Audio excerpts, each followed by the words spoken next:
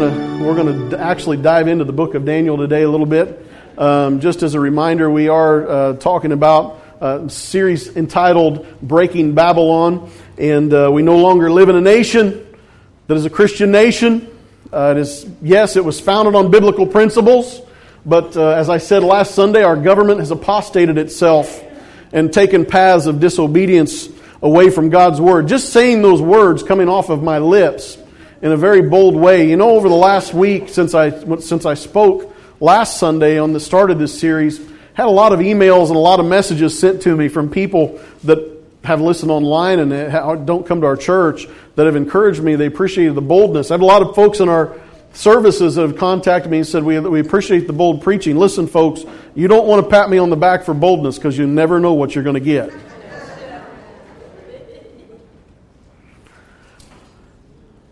We are living in Babylon today. Babylon, the example of worldliness, a place filled with every kind of wickedness, and an attitude and mindset of self-sufficiency against God. And as I said last week, God's doing something. He's injected us into this culture. He's purifying His church, and He's going to break Babylon as well. And we're going to go through Daniel to show this process over and over again in the book of Daniel. And it's sad, as I said last week, that it took the church so long to stand up for righteousness. We had involved ourselves in the world so much that it took something major like gay marriage to be made legal in the United States of America before the church really started drawing lines. Before they really began to stand up and say, no, we're not going to go down that path. It's taken a long time. It's sad that it's taken that long because we have desensitized ourselves in so many other things for so long. But I tell you today in boldness and truth and honesty that God is purifying His church to be a light to this dark day, to this dark generation. And that God, how was it He got the attention of the Jews in Egypt and the Egyptians themselves? How was it that God got the attention of both the Jews and the Gentiles in Jesus' day? Remember? Signs and wonders. God is going to do signs and wonders, folks. Do you believe that He's going to do signs and wonders? He is going to be doing signs and wonders here in these last days. But there's a work that's got to be done in us today. And what I really want to focus on today is us as the church becoming purified by the hand of God and by the Spirit of God in our lives. If we're going to break Babylon, we do it when the people of God are broken by God first.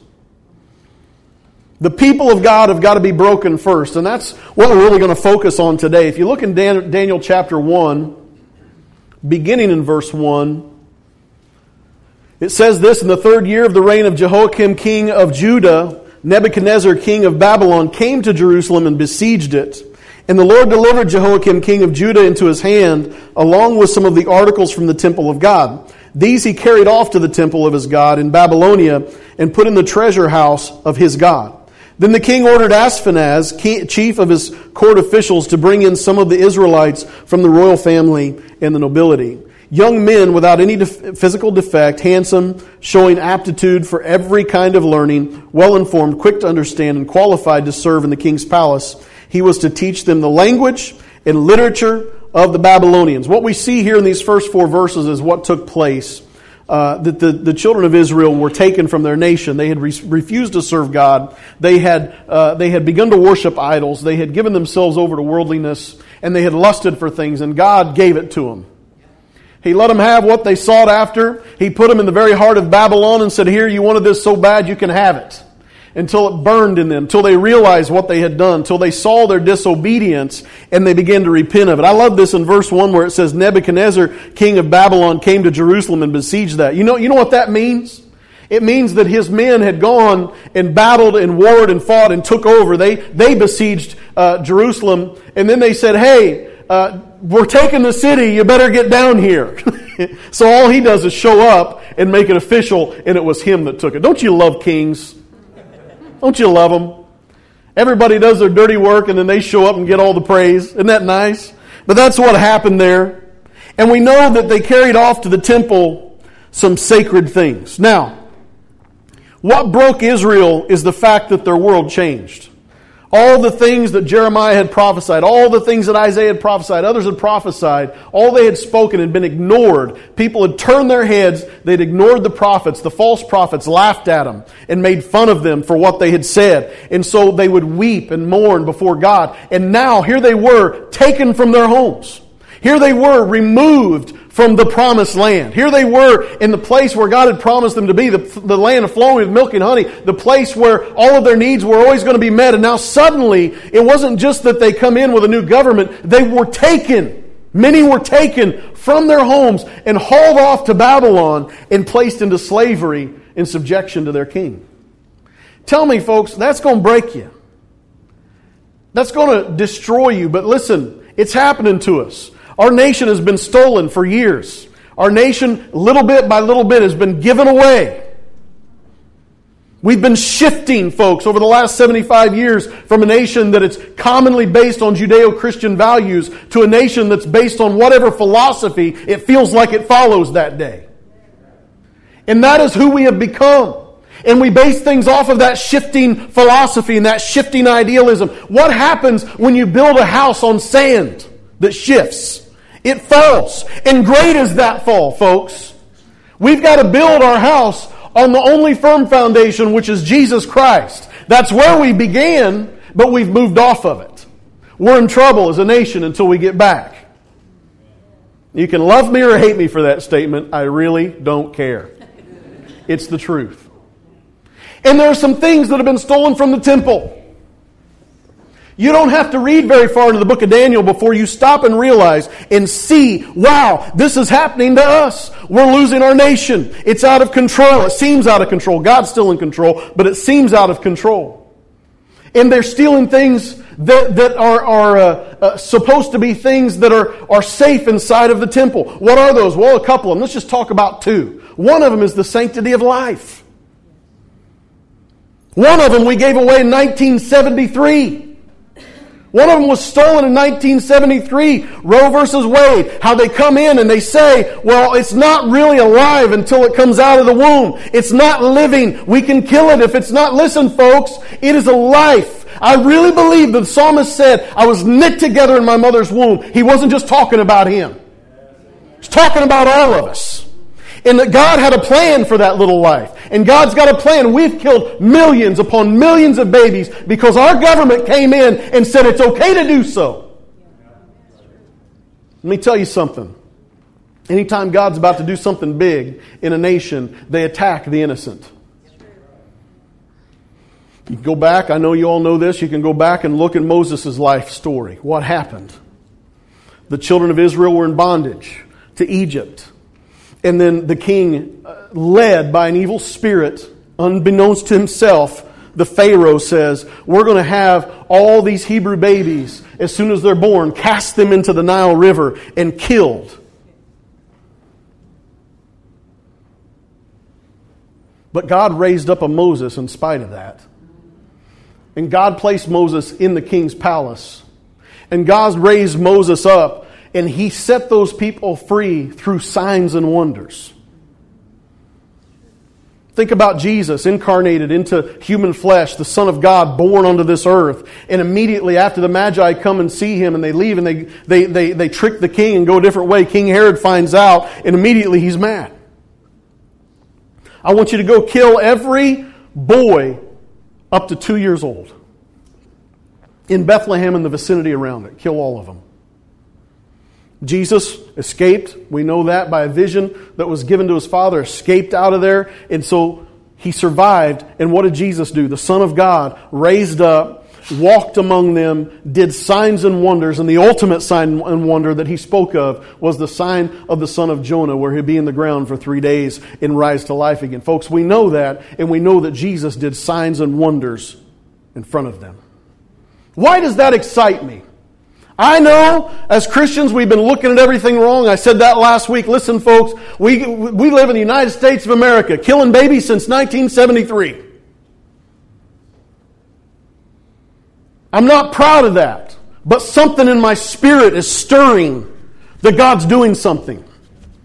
Something in my spirit is stirring that there's an enemy that wants to wipe out a generation in multiple generations, that God is raising some up in spite of the enemy's efforts.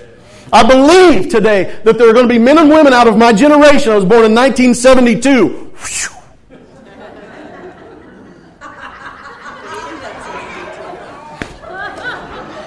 Thank God for that. I was a mistake, y'all. It was an accident. Mom will tell you now, Mom will say, we prayed for you. It's like, no, you didn't. I'm full grown. I was born in 1972.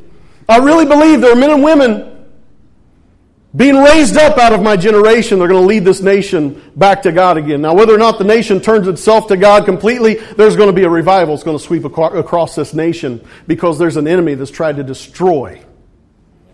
And God's raising up. I don't know if you feel that. I don't know if you sense that. But it's the truth. The other thing that's been attacked in our culture and been taken out of the temple and carried off to other gods has been marriage. The sanctity of marriage. Established in the Garden of Eden between a man and a woman. Between a man and a woman. Between a man and a woman. Listen, folks, I just want to stay on this and keep preaching about it, but I can't. You can believe it all you want that it's okay, woman and woman, man and man to marry, but there's always going to be roadblocks. You're never going to get past it. The government can tell you it's okay. They can give you a certificate of marriage and you can walk out happy that you're married. But when it comes time to have kids, it's not going to work. You've got to step out of the realm. There's going to be roadblock after roadblock after roadblock. Why? It's not right. It's God saying it's not right. I set it up a certain way. I told you to go fill the land. I told you to go reproduce and fill the land. You can't do it this way. It's the ultimate rebellion against God. It's impossible. Sure, you can get all the tax credits and benefits that you want, but you're not going to be able to have babies naturally. Why? It's not right. It doesn't work that way.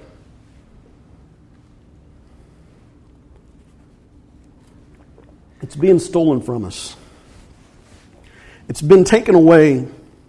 And the children of Israel, in the same manner, looked around and said, what has happened? The precious things that were untouchable in the sanctuary have been removed and taken and set before other gods. Today, we're dealing with the same thing. But I want to encourage you. God is doing what God has always done. How many of you know God's still on the throne? He hadn't moved, hadn't left yet. He's not asleep. Not taking a nap. God is aware. And what He's doing right now is He's doing what He's always done. He's moving people into the right positions, in the right place of influence so that He can move through them. That's who God is. That's how it always has been. And when the fire gets the hottest, that's when God shows up. I promise you, He is moving the places, people and places around. He's always done it scripturally. Again, look at Moses. Put in the Pharaoh's house and raised up there, taught to lead, taught and learned how to read, learned how to lead people. God did that. He should have been dead, but yet was raised up. We look at Eli and Samuel coming in under Eli, a wicked priest, and learning and growing and being used of God. You think it was a coincidence that David just happened to be the one found to play the harp for Saul? You think it was a coincidence that David just so happened to be liked enough by Saul that he became his armor bearer? Listen, folks, you go through the Scripture over and over and over again, and you look at all these things, you have to know and understand that God's moving people in the right places to do His work. Joseph was made second command in Egypt. He went from a prison cell of being a supposed rapist to being the second in command. Listen, don't ever remove God from this scenario. Don't ever take God out. Don't sit back and say, oh, woe is me. Oh, our nation, this. Oh, listen, I spoke to you truth about our nation, but let me tell you some truth about my God. He hasn't given up yet. He hasn't quit yet, and he's moving people around. All he's doing, church, is stirring you and I up and purifying us and preparing us to do the work that he's called us to do. That's all he's doing. Relax, receive it, respond to it, and allow him to transform your life. Secondly, true brokenness will always lead to holiness. Look at verse 5. The king assigned them a daily amount of food and wine from the king's table. They were to be trained for 3 years. And after that, they were to enter the king's service. Among these were some from Judah. Daniel, Hananiah, Mishael, and Azariah, the chief official, gave them new names. To Daniel, the name Belteshazzar. And I would have been like, Daniel was so much easier to spell. Hananiah, Shadrach, to Mishael, Meshach, and to Azariah, Abednego. But Daniel resolved. Everybody say resolved. Resolved. Say it again, resolved. Resolved. Say it like you mean it. Resolved. There you go. Just waking you up. Had a bad morning.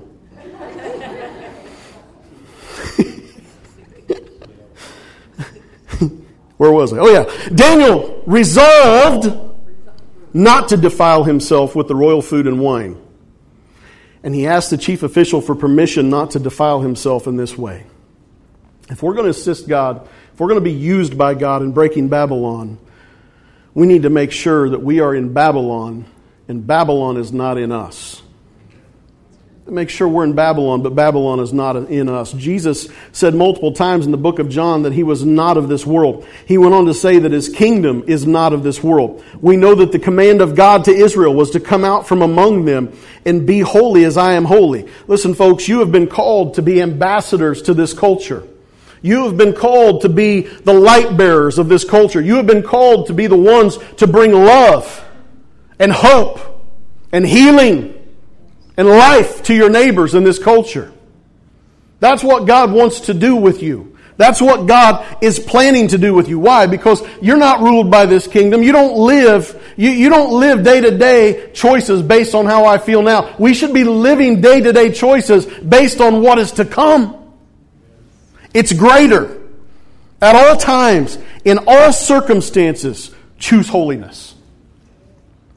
At all times, in all circumstances, no matter the cost, no matter how you feel, no matter what you're going to get for it, choose holiness. If you're going to break Babylon, you're going to have to muster up some intestinal fortitude, get some resolve and self-control. Now, when I say resolve, I'm not talking about that spray stuff you spray on the carpet. Which there is a parallel there. It gets stains out. Where did that come from? That's the Holy Spirit, y'all. If you get stains out, it'll clean you up. You get some resolve, it'll clean you up, folks. Daniel got some resolve and he said, you know what? I'm not going to cross that line. I'm done. And I'm not going to eat your meat. And I'm not going to drink your wine. I just can't do it. I'm asking permission. Something in Daniel clicked. Something clicked from compromise to no compromise. Look, I ain't in Kansas anymore, Toto. I'm sure he turned around and looked at the other and said, we're not doing this. Either we're going to start to honor God now, or we're not honoring Him at all. You see, the meat thing was a big deal. To a Jew in Gentile land, it's a big deal. First of all, he wasn't supposed to be over there. Number two, he lives there now. Number three, he's got to eat. He's in a really good place. He's in the palace. That's a good place to eat. Can I get an amen? Unless they serve those really expensive little bitty meals. I don't like those. Because I don't get full. This body needs a lot of calories. Keep it going. So he's in the palace. But something clicked. You know what? We've been a people of compromise for so long. I'm done compromising. I can't do this. Meat's a big deal. It depended on what kind of meat it was. It depended on how it was prepared. Depended on whether or not it had the blood in it. Amen? Depended on whether or not it had been sacrificed to idols.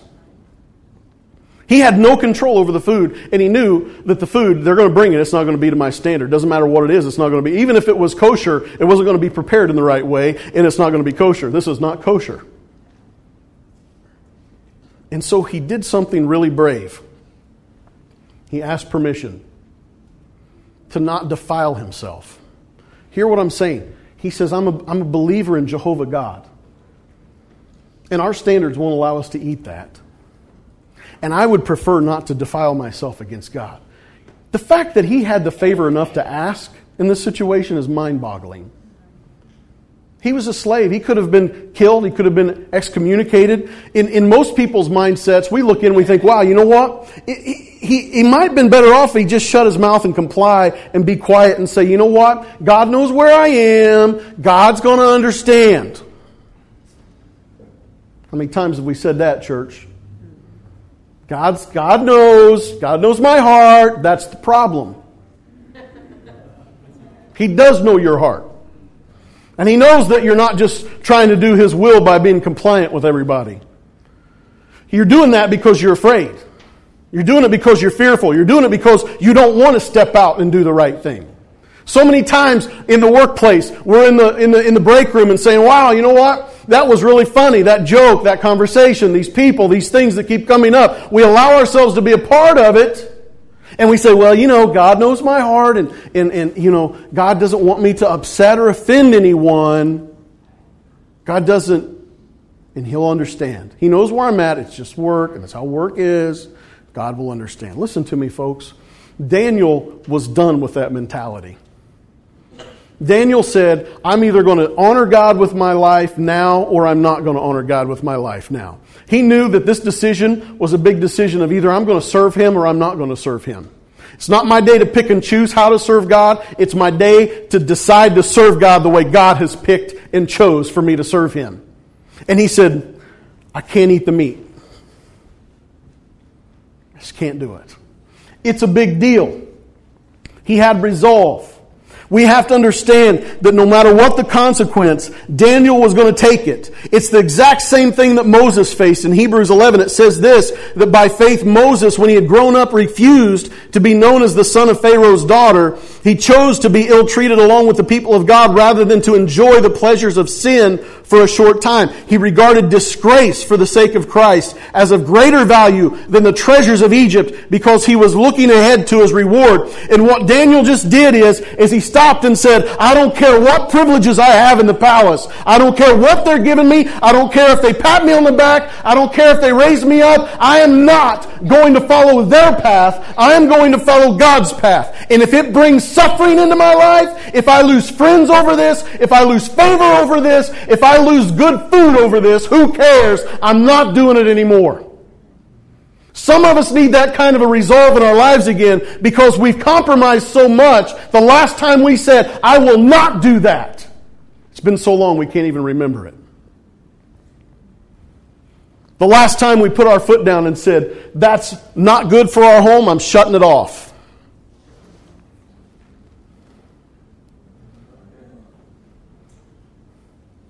Folks, we could go down a long list that I don't have time to go down. You know what it is that God deals with in your life. Consider those things. Thirdly, remain faithful and fervent even when it is foolish to do so. Daniel 1, verse 9 through 14 says this, Now God had caused the official to show favor and sympathy to Daniel, but the official told Daniel, I'm afraid of my lord the king who has signed your food and drink. Why should he see you looking worse than the other young men of your age? The king would then have my head because of you. Daniel then said to the guard whom the chief official had appointed over Daniel and his friends, Please test your servants for 10 days. Give us nothing but vegetables to eat and water to drink. Then compare our appearance with that of the young men who eat the royal food and treat your servants in accordance with what you see. So he agreed to this and tested them for 10 days. If we're going to break Babylon, church, we must never leave God out of the equation. And what I mean by this is this. The challenge was this from Daniel. He said, why don't you test us and see if what we do is right by honoring our God? Why don't you test us and see? This isn't about a vegetarian diet. You know how many times I've heard this, folks, I'm going to use a word I shouldn't use. Crap. Because that's what it is. Now, if you're a vegetarian, don't get offended. I'm not talking about vegetarians. I'm talking about Christian people who beat you over the head with the Bible and tell you that the Daniel fast was all about vegetables. Number one, you're stupid. Number two, It has nothing to do with vegetables except that that's what they ate. Number 3 has everything to do with honoring God and being better for it. Tell me I got to eat vegetables. Cook them in bacon grease. I'll eat them. Smother them with cheese. Stay with me now. Say bacon grease and cheese, and it's race Sunday. Everybody's saying it's about noon, right?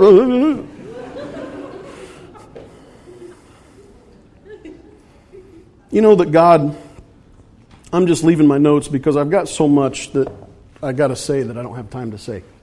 You know that God wants, this is what God wants for you and I today in our culture in America. He wants you to choose holiness. Okay? Yes, is that going to be a sacrifice? Yeah. In our culture, it's going to have some level of sacrifice to it. He wants you to choose holiness. And He wants you to live your life in such a way that those who are lost can look in and see that you're better for it. Not better than them, better for it. You're not one of those Christians that's walking around saying, well, sorry guys, I can't go to the bar with you. I'm a Christian. Sorry guys, I can't, I can't drink anymore. I used to drink. And listen, man, be better for it. Have some joy in your life. Have the peace of God in your life. Amen? Reserve in yourself and say, listen, you go ahead and make fun of me for not being involved with your nonsense. Go ahead. 10 days later, see. It's the same conversation that I've had with my kids. When kids were defiant and encouraging drug and alcohol abuse and all these kinds of things, and giving teenagers as well, when I was a youth pastor, giving a hard time because they wouldn't go down that path. And I say, you know what? You stick on the path you're on and let them stick on the path they're on. If they don't repent, see who's better off in 10 years. Listen, we've got to choose holiness and let them see that it's good. We've got to. Do you know that there's revelation found in holiness?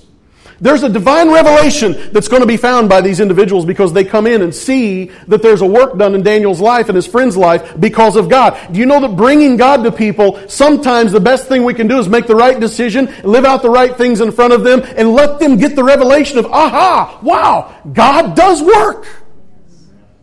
Jesus is real. You want to know why our culture doesn't think there's a God and why God isn't real? It's because we've had so many hypocrites in and out of the church for so long that they don't believe it.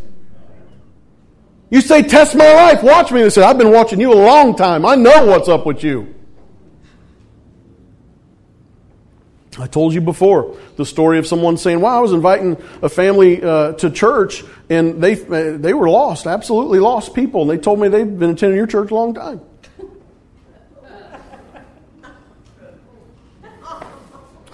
I said, yeah, I know. I know who they are. What's up there? I said, just rebellion, unwillingness to submit themselves to God, lies, deception, come to church, say one thing, leave, do something different.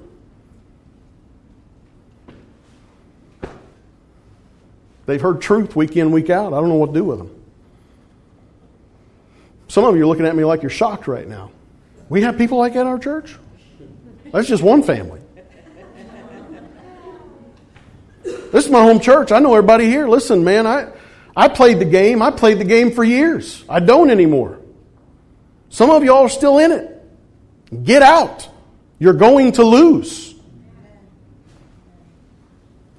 Some of you are really uncomfortable right now. I don't mean to make you uncomfortable. I'm just speaking truth to you. Get right with Jesus. Quit playing the church game. It ain't going to work. You're a reason why people don't want to come here. I've had people say, Pastor, I'd love to go to your church, but this person goes there, this person goes there, this person goes there. I say, well, who cares about this person, this person, this person? You looking for a perfect church? You're not going to find one. Some churches have a whole lot of those people in them.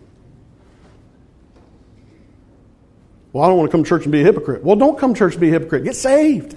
It's good. It's a good thing. But the revelation the church in America has been sending for so many years is we've made ourselves a laughing stock. We've made either extreme stupid rules, like you got to wear a dress, have your hair in a bun, you can't wear makeup. Those are stupid. That's not holiness.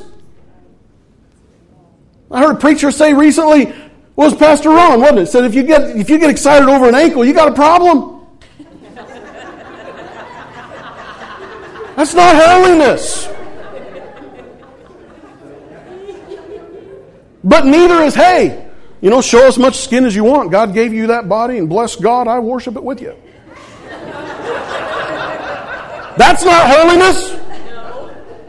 There's got to be the Spirit of God injected into people's lives to where they respond to truth and they go, wow, you know what? Maybe I should cover up a little bit. Maybe I should make sure I guard myself. Maybe I should guard my eyes. Maybe I should do this. Listen, I need to move on. I'm meddling now. But the reality is this. Dr. Bradford at District Council said this last week. He said the problem with America is that they've forgotten the identity of who God is.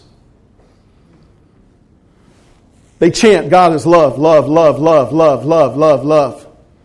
God is just. He's just. He's just, just, just. God is merciful, merciful. Yes, yes, yes, mercy. But then you've got to stop and think about what's being sung around the throne. Holy, holy, holy is the Lord God Almighty, who was and is and who is to come. Listen to me, folks. That has power. Everything He is, everything we just said about Him, He is, but it flows from His holiness. He's holy. And the people of God need to be holy, and we must live as holy. I need to move on. Fourthly, we will receive favor and power when we choose holiness.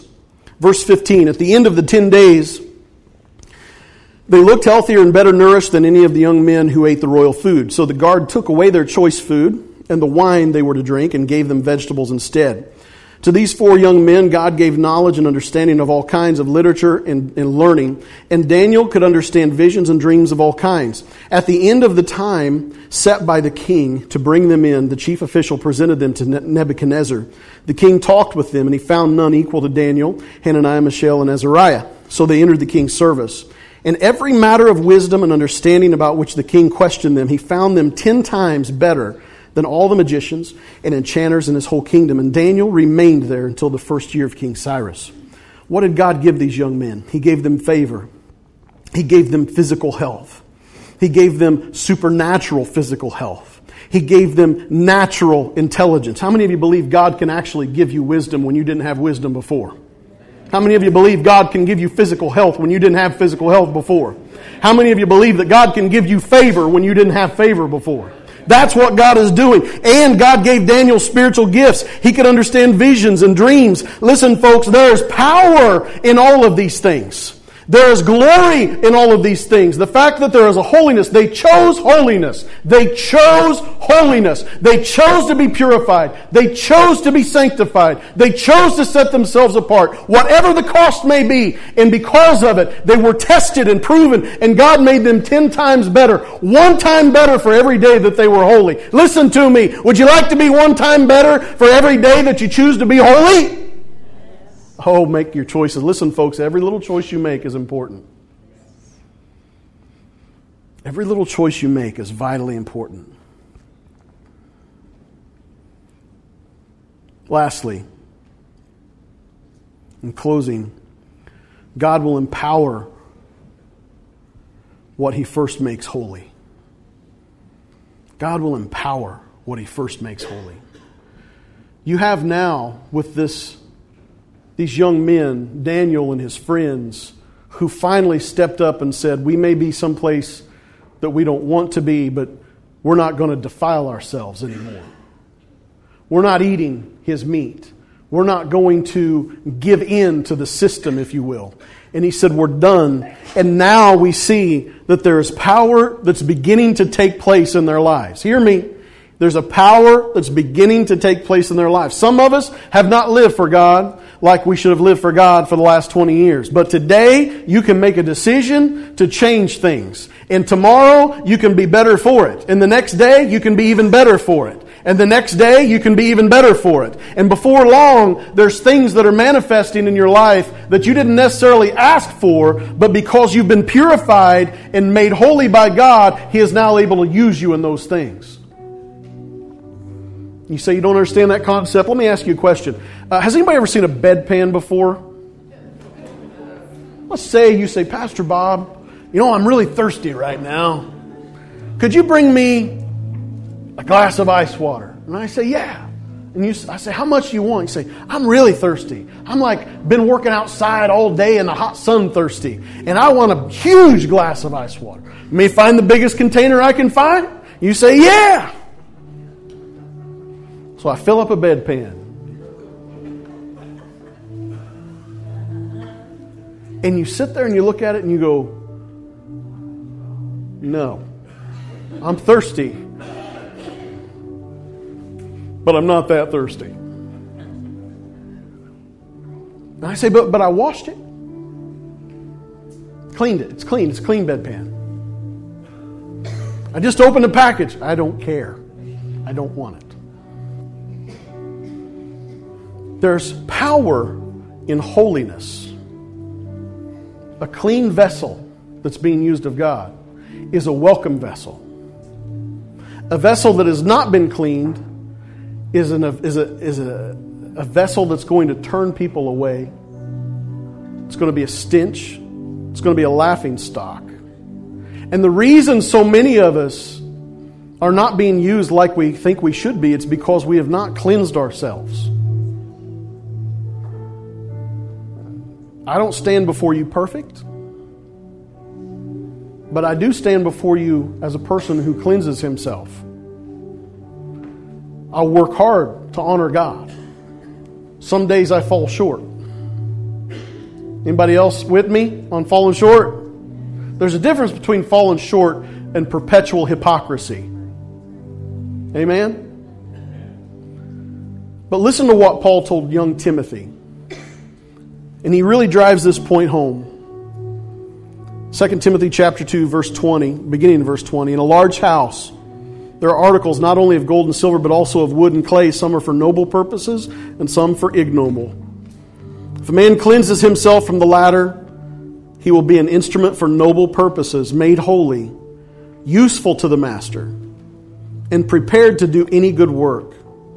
Flee the evil desires of youth and pursue righteousness, faith, love, and peace, along with those who call on the Lord out of a pure heart. You know, in the Old Testament, the cry was always, put away your idols. Put away your idols. Put away your idols. Obey God. For the church today, the call is put away your idols. You say, Pastor, I don't have any idols in my house. Oh, yes, you do. And we know which ones they are because those are the things that you get most angry about when people touch it. You want to know what is an idol? What is it that frustrates you the most when people touch something? I'll just let that soak in for a minute. There are some things that God wants us to give up. Because here's the sad thing. We've gotten used to the Lord's name in vain. We've gotten used to people degrading Christ on our television sets. But that we get offended when somebody does something different. Somebody messes with our cable subscription, we're furious. We got to turn it on and see them use the Lord's name in vain some more. It should be the other way around. It should be, I'm so frustrated that this is all they can, this is funny, this is humor. I'm done with it, shut it off. Should be the other way, shouldn't it? But it's because we've embraced so much slop, folks. We've embraced so much slop. I'm guilty of it. You're guilty of it. And the word from the Lord today is that He's calling us back to a place of holiness. We're going to take communion together this morning in closing. And here's what I want us to do. Just because our God is a holy God, I want to remind us that in His sacrifice on the cross is holiness.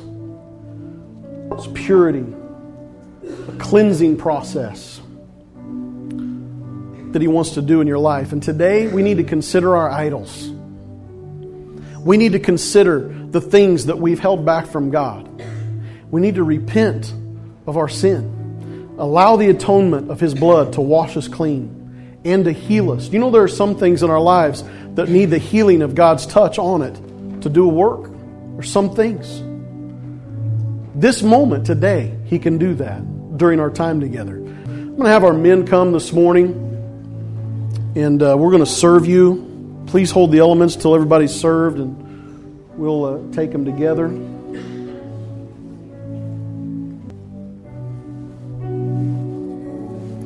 Passage I want to use this morning for our communion is different than what we normally use. We usually read from 1 Corinthians chapter 11, but I want to back up to 1 Corinthians chapter 10 in light of what we've spoken on this morning. It says this, beginning in verse 14, "Therefore, my dear friends, flee from idolatry.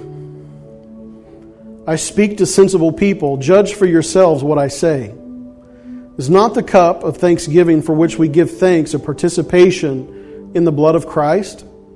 And is not the bread that we break a participation in the body of Christ? Because there is one loaf, we, who are many, are one body, for we all partake of the one loaf. Consider the people of Israel. Do not those who eat the sacrifices participate in the altar?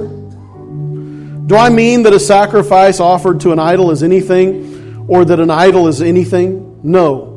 But the sacrifices of pagans are offered to demons, not to God. And I do not want you to be participants with demons.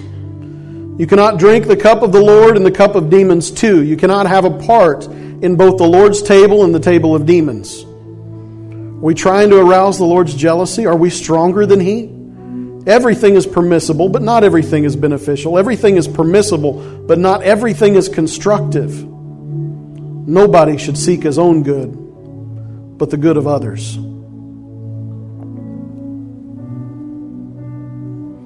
You cannot drink the cup of the Lord and the cup of demons too. You cannot have a part in both the Lord's table and the table of demons. We have to make a decision. We have to choose. Am I going to serve Christ? Or am I going to serve my flesh and the things of this world?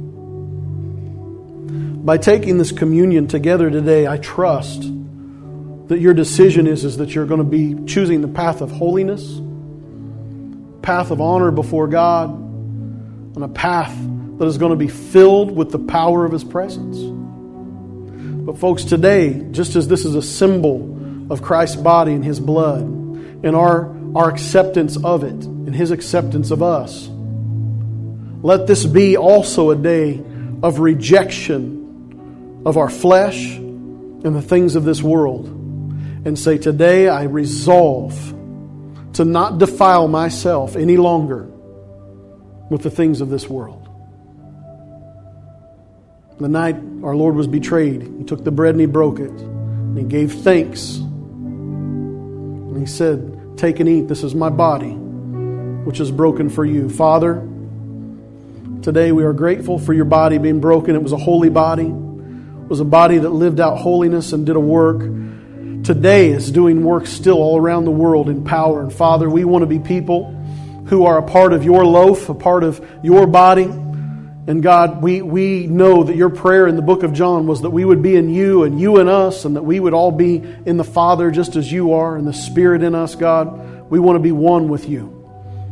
And Lord, as we partake these elements this morning, we do so in honor to you, God, and we ask that you would do a work in our lives. Some of us, Lord, need to be cleansed. Some of us, Lord, need to have some things fall off of us spiritually, changing our attitudes and our life's decisions, God. We want to honor you with our lives. And I pray for your presence on each one of us. In Jesus' name. Let's take the bread together.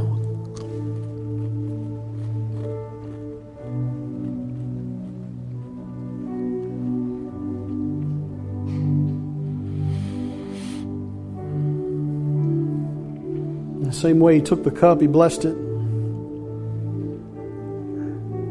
He said, this is my blood poured out for you. A new covenant. Do this as often as you drink it in remembrance of me. Father, we remember you. Remember the blood of Jesus. Remember holiness. And we pray, Father, for an atoning work done in our lives, the cleansing of your blood. Forgive us for our sins and our unrighteousness. Cleanse us from the latter so that we can be used for noble purposes today. We receive from you, Father, all that you have for us in Jesus' name. Amen. Would you just stand with me and thank Him this morning?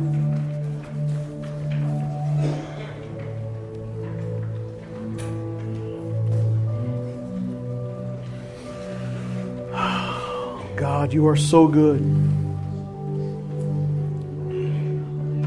Make us holy, Lord. Make us holy, O God. Purify us. Make us vessels, Lord, that are used for noble purposes. Cleanse us, O God. Cleanse our minds from Babylon. Cleanse our hearts from Babylon, God. Let us feed upon your word, the bread of life, daily, day in, day out. Let us be shown to be 10 times better for it. God, I pray that you would just begin a work in this church and its members, Father, in each life that's here. Transform them, God. Transform each one of us to do your work in Jesus' name. Amen. I said last week, there's something that God spoke to me. Wasn't comfortable telling you yet, but I guess now's the time. We're done. Some of you are afraid I'm going to preach again. I'm not, but just hold with me for a minute. I was at district council. Something Pastor Ron said when he was here right before I went to district council. He said, is 10% of the city too much to ask? Remember you hearing that? And something just, I don't know, that just struck a chord in me. And I was at district council, and it was the middle of the service and had nothing to do with anything again. God interrupts me all the time when I'm doing other things. And he said, Bob, do you want the city? I said, yeah. He said, claim it. Okay. So he laid on my heart. He said, you need to start doing prayer walks. I've never done prayer walks before in my life. I mean, look at me. I don't walk. You know what I'm saying? So so the Lord, this is Spirit-led, okay? The Lord told me, He said, I want you to park your car. I want you to walk down 5th Street. I want you to walk the park. When you walk past houses, I want you to pray for families in the church as I lay them on your heart. When I get to the park, I pray for kids. I pray for our next generation. I pray for our teens. I pray for our youth. Pray for our youth programs down there and that God would touch our kids. I turn back up 3rd Street.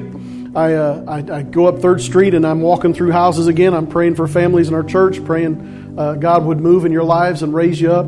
I get to a gas station. I'm supposed to pray for the fire of God. I pray for the fire of God every time I pass a gas station. God, let your Spirit fuel things in the church. I go past the Catholic Church. I pray for the Catholics because God knows they need it. Then I move on. It's a joke. It's a joke. I move past the Catholic Church and I each time I go past a funeral home, which we've got 2 here in town, I pray for the lost. I go past CVS, I pray for healings. I go past another gas station, I pray for the fire of God. I get up by County Market, I pray that our church people would fall in love with the Word of God and feed themselves on it every day, day in, day out. With the courthouse to my left, I get up to the corner, I pray for the courthouse, I pray for our leaders local, I pray for our state, I pray for our national leaders, I pray for our servicemen, I pray for our policemen and our firemen, all the way up to the corner where I pass. Oh, I forgot to tell you about the banks. When I go past banks, I pray for your jobs to be blessed, I pray for finances to be blessed in your homes, I pray for the finances of the church to be blessed. When I get to the bank over on the corner of 5th Street, coming back from post office, I pray for the banks in the sense of for all of the churches down 5th Street. I pray for the Methodist church when I go by. I pray for the Baptist church when I go by. I pray for, when I go past AT&T, I pray that God would make a clear and open connection so that our people will hear the voice of God.